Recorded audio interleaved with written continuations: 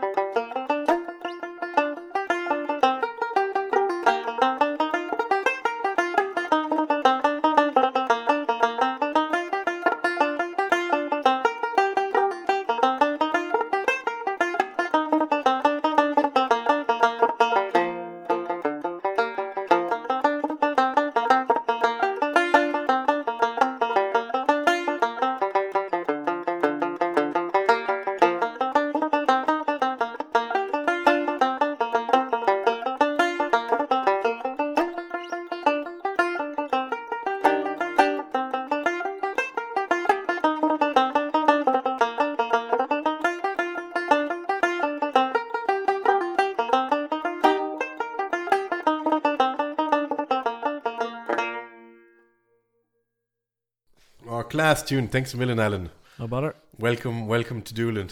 Thank you. You are played the banjo today, but you play many other instruments.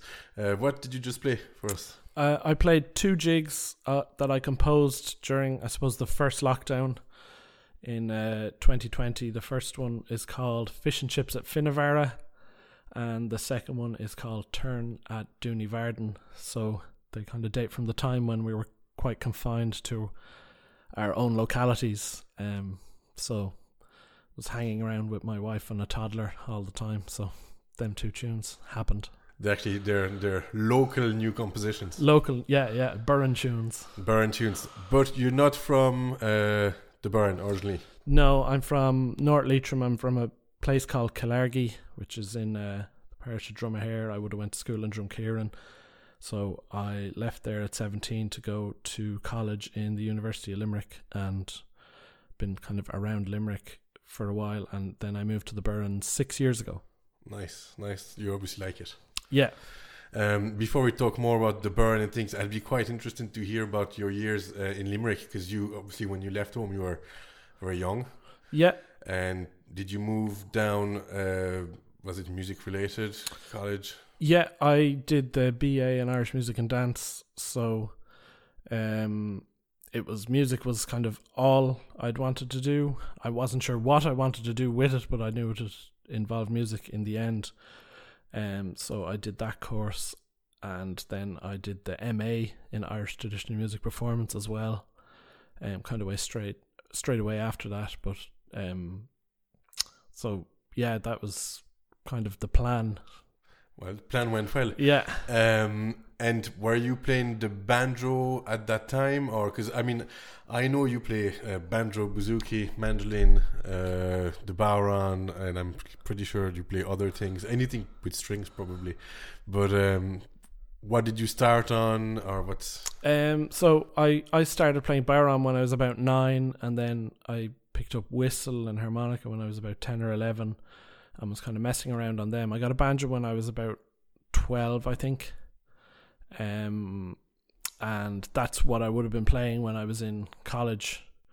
I'd yet to get a bouzouki.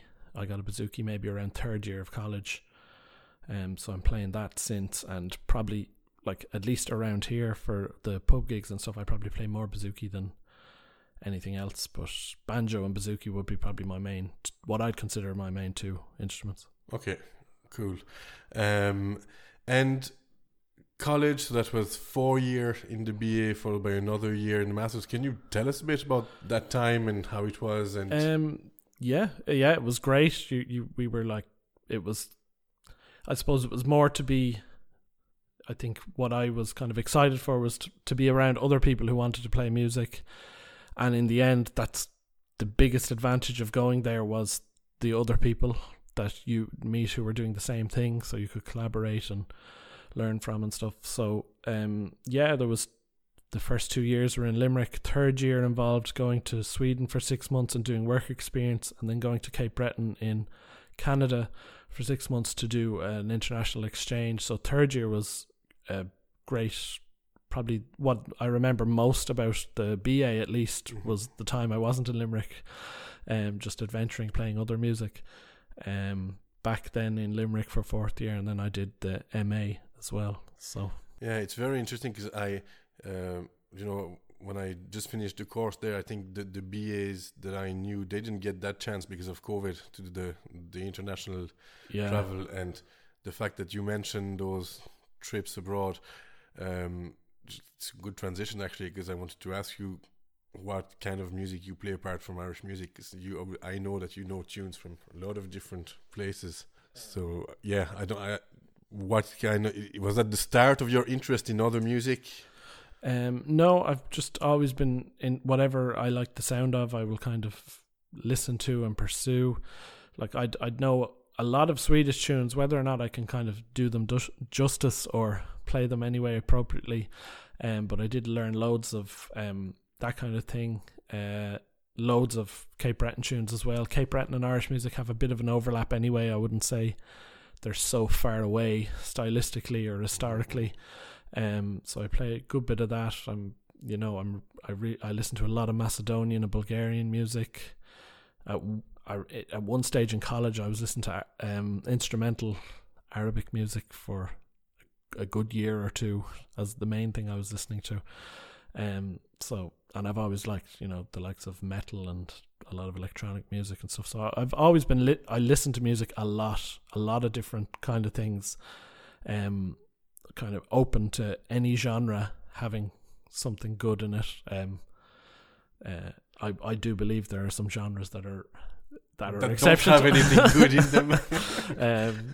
We want names. Yeah.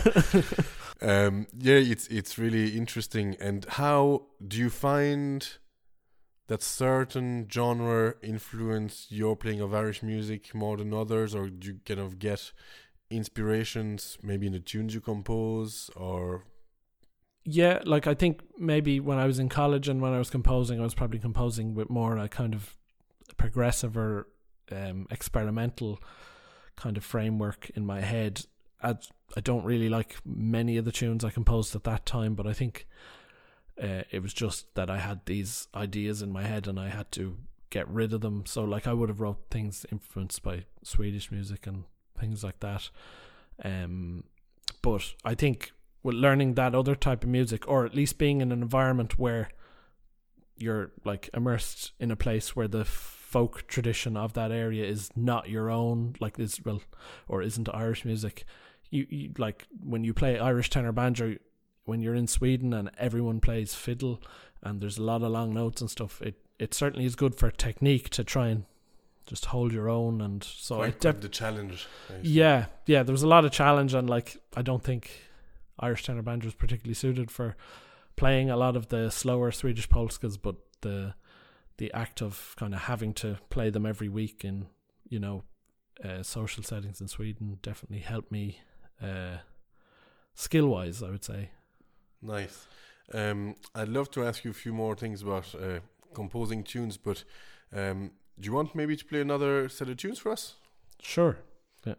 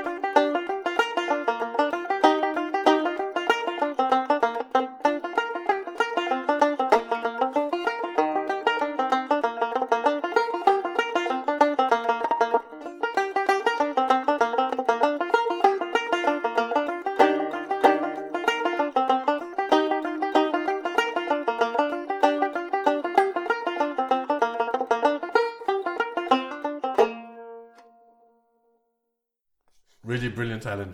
What were those tunes? The first one was the Gossan Ubedda's Father. It's a single reel, I think. Is it Jack Maguire, Sean Maguire, the fiddle player? His father is the source of that one. I think I originally learned it off a Danu album, which would have been one of the first. He's the one who was beating his father. So. Yeah, maybe. I think it's thought that some of the stranger tunes in his repertoire, he's the source for several ones. I think.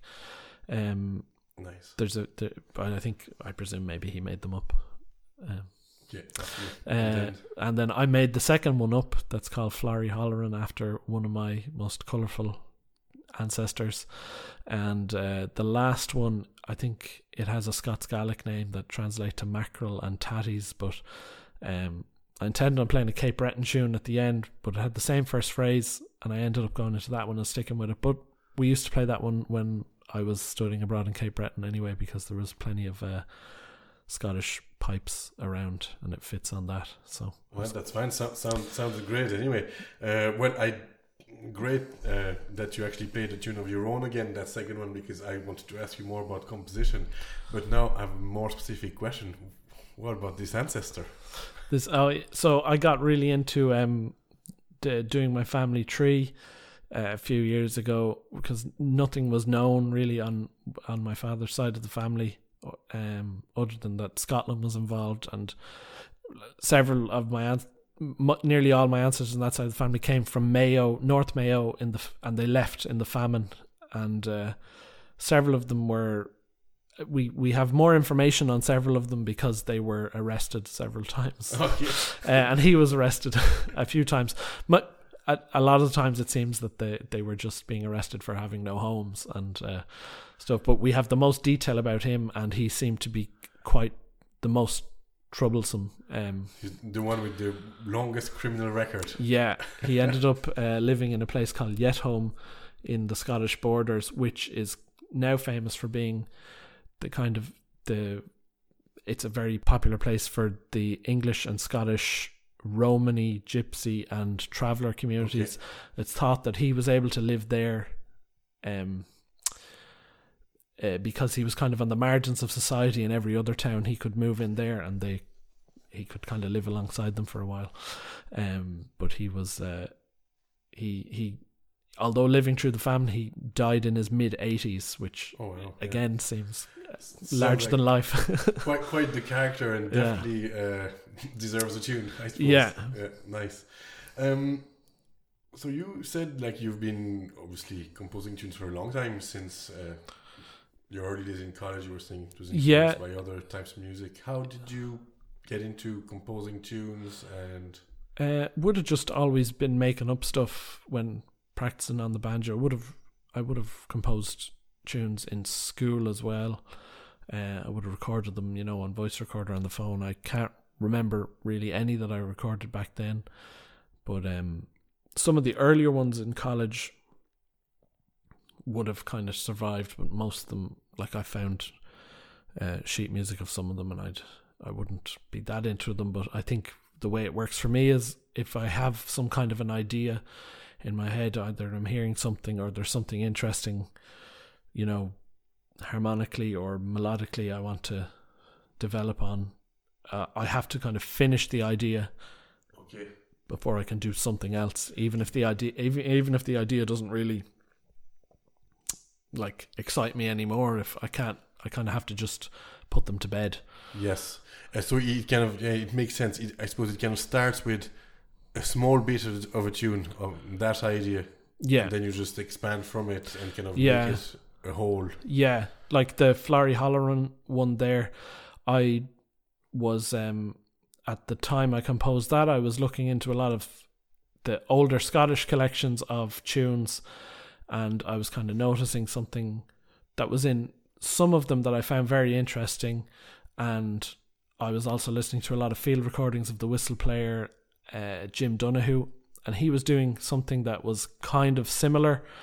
So I had this kind of link between the late 18th century, early 19th century Scottish collections that I was kind of obsessed about, and when I was transcribing the Jim Donahue stuff. So I decided to write a tune that kind of developed the kind of, it's kind of, they're tonally ambiguous and maybe very modal ideas that I had at the time. So I came out with that one, and because Florrie is kind of, he's existed in around the time of a lot of the books that I was looking at, the manuscripts, I decided to stick his name on it, and because of the North Connacht Scottish link as well, it seemed to work as a name, because naming them, usually I have tunes and I until I have to use them for something, I don't put a name on them a lot of the time.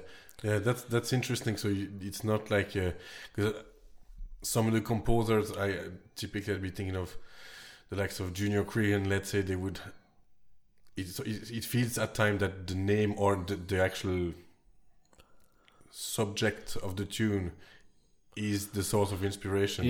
When for you it starts musically and you name them after.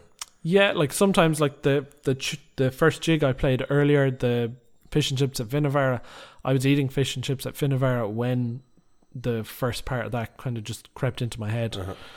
And I think I finished it that night. Later on, I think I hummed it into my phone or something. Yeah. To remember the idea. phrase. Yeah, and I think I don't write. I don't have a lot of great success writing in strictly major keys, or at least I don't keep a lot of the tunes that I've written in major keys. So at the time, I was kind of excited. I was happy with the first part, so I was kind of driven to finish it off the same day. No, it sounds great. I was telling you before we started the recording that there's like other tune that you've come out I really enjoy. But since you're talking about the fish and chips at Finnevera, so people might not know where Finnevera is. That's here in. Is it already in County Galway? Is it still North Clare? It's just before the border, is it? It's just before the border, I think. Yeah, so it's a peninsula at the very, very north of Clare. As the crow flies, you'd be very close to Barna and Connemara in Galway. But if you were to drive it would be an hour, as you have to go by land. So it's just a really beautiful place that I happen to live quite close to. Yeah. And so what brought you to North Clare after the few years in Limerick? What made you decide on moving over? So my wife and I, we wanted to move when we finished college. We lived for a year in Limerick still, and it just we just didn't like it. While we were in college, it seemed fine to put up with living in a town. It didn't suit me at all. A city, yeah, or in the suburbs of a city. But I'm from a very rural place. I'm used to making noise and not annoying other humans. So we moved out to North Tip for a while, North Tipperary, Bird Hill. It was nicer, but I suppose there wasn't a whole lot of music. Of course there was music around. So we decided we wanted to move to Clare. Originally we were going to move somewhere outside of Ennis in the country. But we ended up, on a whim, we checked out a house in between Kilfenora, Lisdoonvarna and Ballyvaughan, and we ended up moving there instead, and we're still there. And the first reason why you decided to look for Clare was actually music, that there would be more music on top of being outside of a town. I knew that I was going to work in music at that time. I was teaching music more or less every day of the week. It was 6 full days of teaching anyway when I lived in Bird Hill, between teaching in Coltus branches and schools and in the university and at home. And I was even doing a bit of online teaching at the time. That's pre-COVID. And I was gigging at night. Visionary, yeah. And I was gigging at night as well, so and the odd time we'd be coming to Doolin or Spanish Point for gigs from Limerick. So I was like, well, it seems better to be on the Clare side of things. I never got asked to do a gig in Tipperary, for instance, with 2 years there. So we wanted to live there just so that we were adjacent to all the music-y goings on. So we ended up going to North Clare, not really knowing what was up there apart from the existence of Doolin. I didn't realise I was as close to Doolin as I was when I moved there either. Like, I knew it would be closer, but I didn't realise it was only a 15-minute drive away. Which was a great plus when I realised that. Ideal. Well, it's great for us to have you and Rachel here. Great addition to the music scene in Doolin. So you said you did play in Doolin sometimes beforehand. What's your first memories of Doolin? Just that there was a lot of tourists. I was only ever there at night first. Just that the place was busy, and that I kind of liked that you could just play tunes and everyone seemed happy with that. There wasn't any expectation for the person with the guitar to start singing acoustic pop covers, which in some of the larger towns, when you have Irish music, it's kind of expected that every few sets that the vibe will change and someone will start singing pop music on it. Or if not pop music, they'll go into Whiskey in the Jar. And, maybe, but in Limerick City, I think it was pop songs. Yeah, like it seemed to always be for which I don't mind them, but I like them separate to the trad. It's good that you picked that up very early. So you didn't come to Doolin before that, like you really started coming when for gigs. No, so I'm glad to hear you got that vibe that in Doolin it was allowed to just play trad, because I think it's what the village has been about for 50 odd years. Yeah, like I was aware of Doolin. I'd heard of it, obviously. I'd heard of Michael Russell, and like the only thing I knew about Doolin was that there was a ferry to the Aran Islands and that there was music there. And it's now moving here, I still think they're kind of the two major things that people who come here are looking for. I was laughing with a friend yesterday. I was telling her a story that a couple of weeks ago we were setting up for a gig in one of the pubs here in Doolin, and a group of people came up and said, "Is it just Diddly Dee that you're going to play, or are you going to sing or something?" And I said, "It's just Diddly Dee," and they weren't impressed. They wanted to go somewhere else, and I said, "You're going to get Diddly Dee everywhere here." So that's it. They can go to Lisdonvarna, especially September. Yeah. I told them they should research a bit more the next time they go on holidays. I think it's. For people listening, I know it's mostly musicians who listen to the podcast, but for people who also are interested in Doolin in general, I think it's good to have the reminder that this is what this place is about. And yes, from time to time we were very lucky. For example, in Hotel Doolin or Fiddle and Bow, they do put something different from time to time, but it's not mixed together. Like it's not trying to. Yes. It would be a separate event. Yeah. And I think that's important. Yeah, like I think a lot of people go out to the pubs here to hear traditional music, and they will get it in at least one, but obviously several of the pubs or venues every night. And there's other stuff going on, but we know what people are here for. Yes, possibly it's even more for locals as well. There's something different every now and then. It's nice to listen to something different. I suppose before we keep going, do you feel okay to play another set of tunes for us? Yeah, sure. Cool.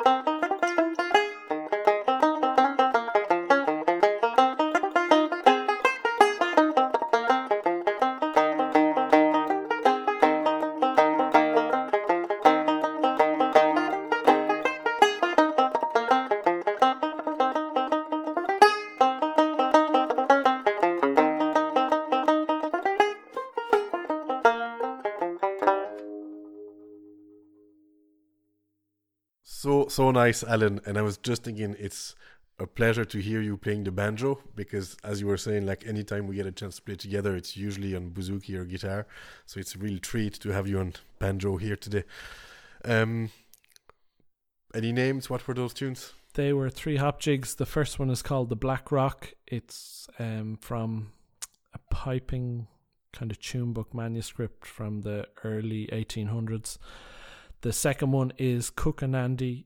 Particularly, it's the version that I learned off the recording of Elizabeth Cronin singing it. So it's modally kind of out there in terms of what notes it is, from kind of the common version you might hear of that tune in sessions.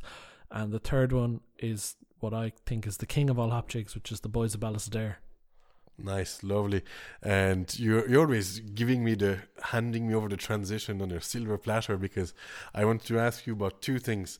Your Tune Book Tuesday project, but just before that, like that Cook and Andy, that's the tune you recorded with your wife Rachel on that lovely duet album, isn't it? Yeah, we recorded that. I think I recorded it in a kind of lower key, but I've been playing it up and kind of a bit higher recently. But yeah, we recorded an album, I don't know when, I can't remember, 4 or 5 years ago it came out anyway.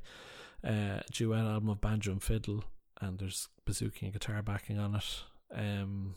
So yeah. Are you doing all the backing on it? I did all the bouzouki backing, and my friend Marty Barry did the guitar backing. Lovely. On it. That's an album, like I tell people, try and get your hand on a copy, but I do believe there's not many physical copies left. Well, we have no physical copies left. We did a small run of them at the start when we brought it out, and then we did 1 reprint since, and the second reprint was slower to sell than the first, and I think just physical media is not the hottest thing right now, and I think I've sold more digital versions of the album anyway, so yeah, physical version of it, I don't know where you would find one. I think I actually saw a couple in Custies the other day. There might be. I did give Custies the last ones I found. But in case, we'll put the link to the digital downloads in the episode description, because it's a lovely, lovely album. And then you mentioned with that first tune again, you got it in a manuscript, and it's not the first time tune books came up in this conversation. Yeah. So you've a project that you've been doing since the start of the year. Yeah. Called Tune Book Tuesdays on social media, is that it? Yeah, that's it. Can you tell us a bit more about it? What? Yeah, so I suppose during the lockdown I set up a Patreon account for various music-y things I was doing, in terms of like video lessons for bouzouki, because there's not a lot of that kind of material out there, and I would also kind of share whatever I was working on, and it was a way of kind of helping out.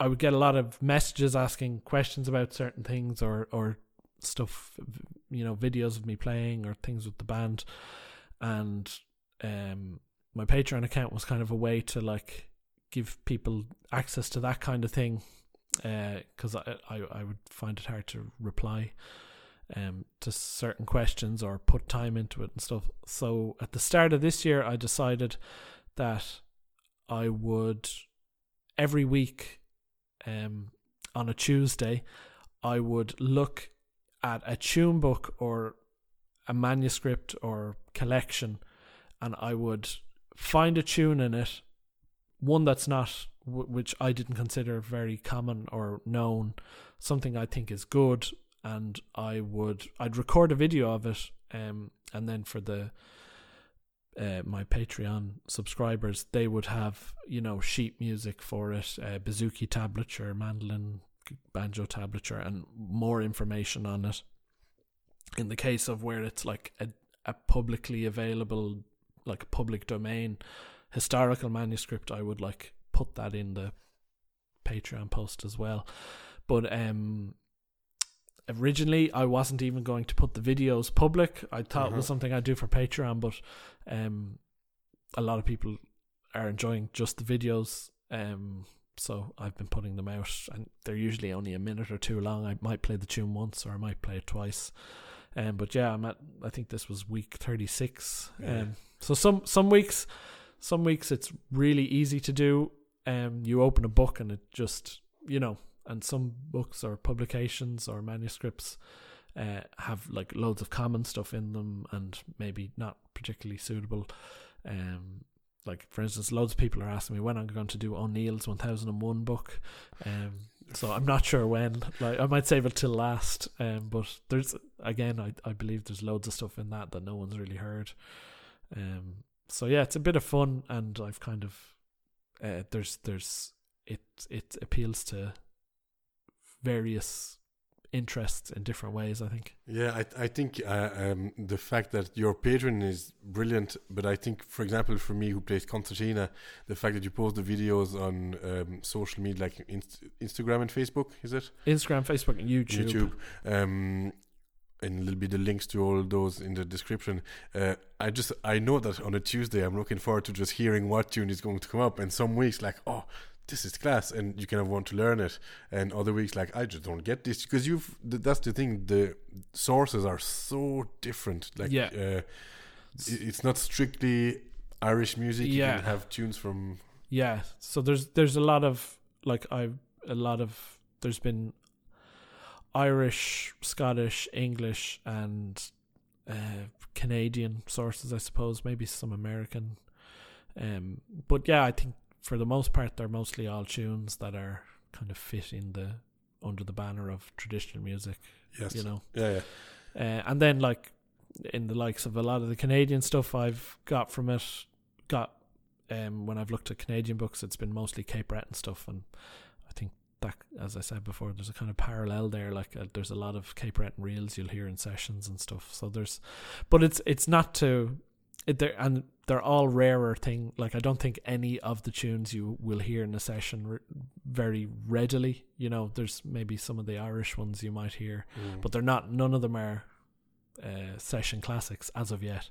I'm still to hear one of your Tune Book Tuesday tune and be like, oh yeah, I play this, or like I don't think it happened, which is great, because we like any kind of project that people do, or the tune a day, or there's actually this lovely flute player who does the O'Neill's 1001. Yes, he does all the tunes. I've seen that. That's really good. That's another project which is great. But what I like about yours is like, these are tunes that most people have never heard, and it's like a way of it is a way of passing on tradition in another way. Yeah, I think there's loads of stuff out there that involves kind of the common tunes. Like there's a lot of educational material and resources, and because this music is primarily learnt by ear, I don't. There's a lot of stuff out there for that kind of thing, and I'm kind of interested in what's on the fringes or what mightn't have made it through. I'm sure there's loads of great tunes that just never caught on because the community that played them just dissolved or whatever. So I'm just kind of interested in that kind of thing, and that's part of the reason I set up the Patreon, was to kind of do a lot of things like that are I find interesting. But I'm with you. I think it's very interesting and great, and the commitment that you're still going after 37 weeks, that's the hardest thing in any of those projects. And this podcast is a terrible example, because I did the first 4 episodes like in August and September last year, and it took me a year to just get back into it and find the time. I went to college in between, that's my excuse. But congratulations on the commitment. Well, there's been a few, Wednesday mornings when it's been sorted, but nothing more than 9 hours late, I would say. Not too bad. You can still claim it was a different time zone or something. Yeah, that's it. It's Tuesday somewhere. Yeah. Nice. And actually, all these different tunes that are not very common, I wanted to ask you a little bit about the band you're in, Guicha, which is one of the, as far as I'm concerned, one of the best Irish bands that's touring and recording at the moment. Just released a new album a few months ago, and I suppose the connection with the the rare tunes is that when you listen to Guicha, it's usually not to hear tunes that we play in sessions. Yeah. So I joined Guicha about 5 years ago. I can't remember what year exactly at this stage. Obviously, everyone's notion of time has been wrecked by lockdowns. So Guicha is a band that was formed in the University of Limerick. 4 of the members were in the year above me in college, and the original banjo player was in my year. He's a good friend of mine, James Harvey. So he was planning a career change. He wanted to become a school teacher, so I ended up replacing him in the band around 5 years ago. So yeah, so it's always been a Guicha thing they don't want to play, they love playing sessions and having tunes and stuff, but on stage they don't want, a session. They want to play music of their own concoction. So there's been a lot of composition on every album so far in Guicha. I think we're on album 6, so I've recorded on album 5 and 6. Could you tell us who is in the band for people who might not know Guicha, which probably anyone who knows tunes from Dublin probably knows Guicha, but maybe not all the band members. So there's Anya McGeaney on fiddle and vocals. She's from County Louth, Dundalk originally. There's Tyga Macker on piano and piano accordion, Conal O'Kane on guitar, and Colin Phelan on the bodhrán. And yourself. Myself on banjo and bouzouki on the newest album. Cool, yeah, nice. The last album, Rusk, is it? Rusk, yeah. Rusk.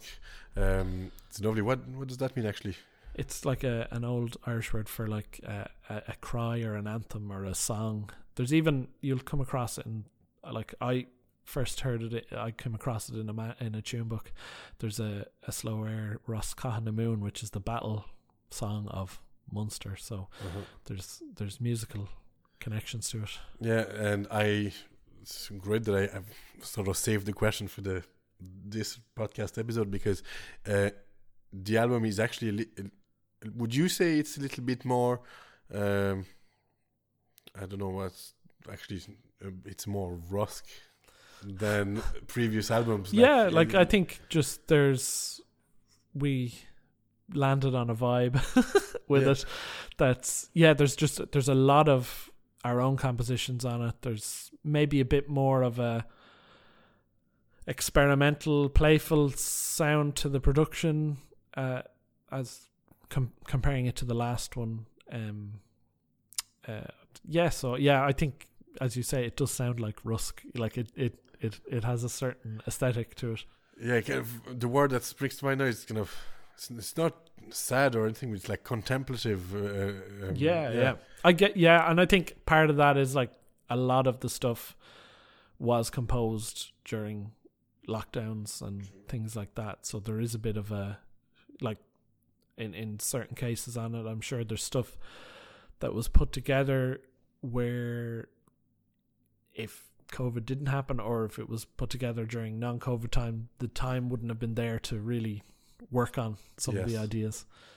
It really sounds so nice. The result is lovely, and there's a few guests on the album as well. It really has such a full sound. It's really kind of comforting sound, like really well produced. Like, congratulations on the album. Yeah, we're very happy with it. What's it like for you between band work and your work as a solo musician or session musician? Do you need both? Do you separate them? Like, how do you go about it?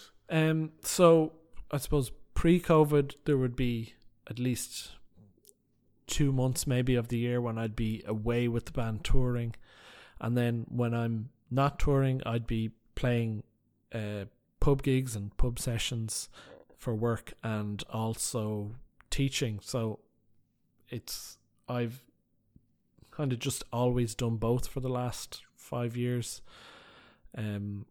Obviously touring and things like that is getting back to it now, but it's not back to 100%, at least for us. We were in the USA for a month earlier in the year, and we've had a few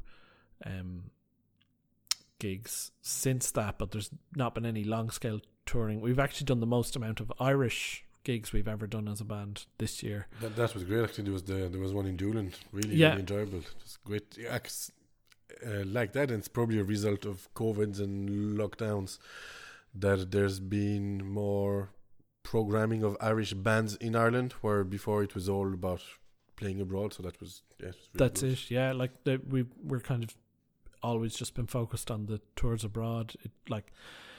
Ireland is a very small country, and to tour around it is, in a short space of time, maybe isn't the most achievable thing. So getting to do, I think we had a gig every weekend for a couple of months somewhere in the country, which is really nice. Nice for a change. Yeah. Any plans for the near future, whether with the band or on your own? What's next? We've some gigs in the autumn. I think we're in Monaghan at some point, and I never look too far ahead in the calendar because musically I'm always quite busy, so it's kind of week to week. But probably do some recording either at the end of this year or the start of next year with Colin Phelan, the bodhrán player in Gwitcher. We got a residency in a theatre where we got to work on some music that works for both our instruments, banjo and bodhrán, so we'll hopefully start making a crack at recording that. Sounds great. Apart from that, it's like any full-time musician, it's all small bits of work that you're constantly putting together. The combination of everything will. That's it. Yeah. Pub gigs and. Yeah. No, that's great. I'm really looking forward to have the opportunity to play a few more tunes with you in the pubs in Doolin over the next few weeks before the season ends. Thanks for coming, Alan. Thanks for the visit. Thanks for having me. Before I let you go, will we play a tune together? Yeah, sounds good. Nice. Thanks a million, Alan. Cheers. Bye. I hope you enjoyed this episode, and thanks again so much to Alan Reid for coming on the show. If you'd like to keep up with Alan and his music, make sure to visit his Patreon page and social media profiles, and you can order his album with his wife Rachel and Gwitch's albums online as well. All the links are in the description. Thank you again so much for listening to the Tunes from Doolin podcast, and make sure to subscribe so you don't miss new episodes. It would be very helpful if you could tell your friends about the show too, share it on social media, and feel free to visit the Patreon page if you would like to support. If you would like to know more about the Tunes from Doolin project, you can check out the website and YouTube channel. You can also email me at tunesfromdoolin@gmail.com. I would love to hear from you. Thanks again, and see you at the next episode.